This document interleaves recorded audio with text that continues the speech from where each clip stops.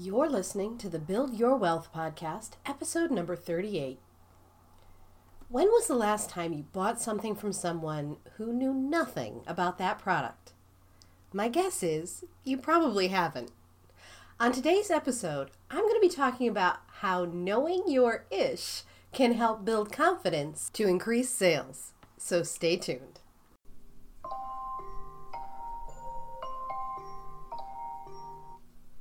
Ugh. It's that time of day again. Time to get up and make someone else rich. Hi there and welcome to the Build Your Wealth podcast. I'm your host, Nicole Thompson. Over the years, I've taken the skills I've learned as a dedicated employee in multiple fields and turned it into a thriving six-figure online business to create a wealth of my own. Now I'm here to teach you how to do the same thing. I share my successes and failures as an online business owner with you to help you avoid the pitfalls that can come with being an entrepreneur in the online space. It's my goal to help you achieve your success faster, adopt the right mindset for that success, and to show you how failing forward is all part of the process in building your wealth instead of someone else's. This is the Build Your Wealth podcast. Hey there, welcome back to another episode of the Build Your Wealth podcast. I'm your host, Nicole Thompson. Thank you so much for joining me today. I am so grateful to have you listening in today because without you, I'd kind of just be talking to myself, right? For this episode, I started thinking about the difference between how I run my business now and how I used to run it. How I used to approach selling and how I used to feel about talking to my customers. Because in the beginning, I'm going to be completely honest with you here, I was a nervous wreck. I'm a major introvert. And one of the main reasons I originally started an online business was because I thought it was an ideal way to remain safely in my little shell and not have to deal directly with the public. But what I quickly learned is that not only would I still have to deal with the public, I would have to be more in front of the public than I ever was before. See, it sounds all nice and cozy, starting an online business. I could work from home and hide behind my computer. I set up all the bells and whistles on my website so that I didn't have to talk to anyone any more than necessary. I had every type of automated form you could think of built into that website. I had live chat, email forms, custom online forms, automated messages, autoresponders, and all the other things that could answer my clients' questions without needing my direct help.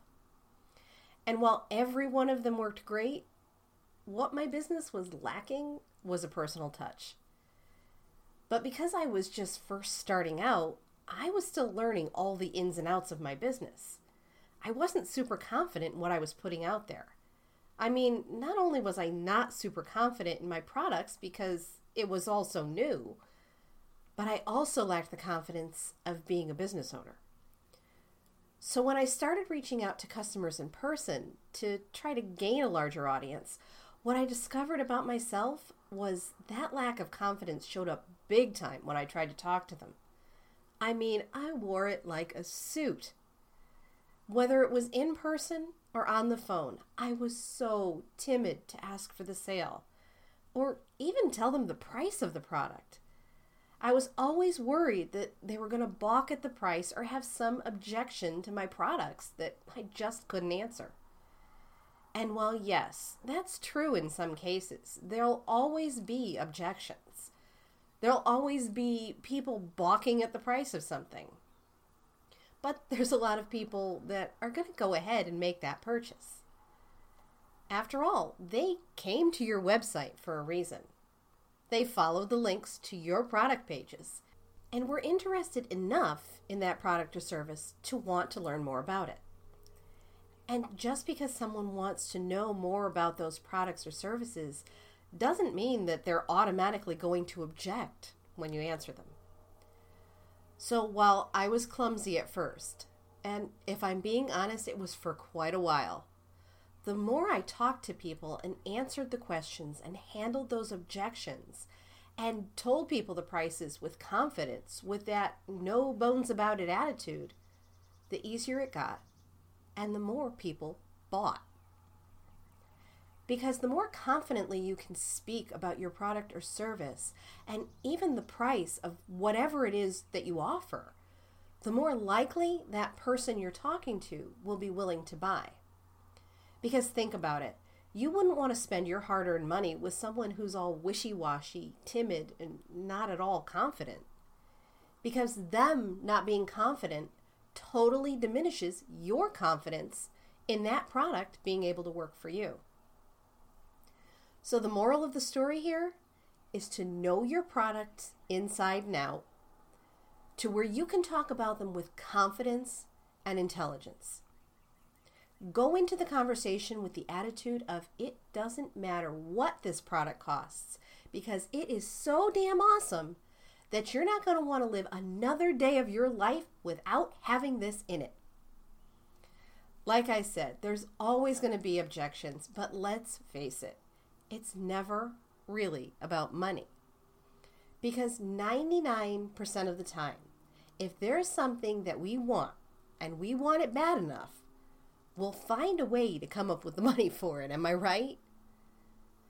The objection comes from the lack of confidence, the lack of believing that whatever this product or service is will benefit them in a way that satiates that deep desire for whatever problem your product or service promises to solve. When people buy something, they rarely purchase from a need mentality. When we're purchasing a product or service, the core of what we're wanting to purchase comes from an area of our mind that feeds our wants. By speaking about our products and services with confidence, it speaks to that part of the brain in building up that desire to satisfy that want.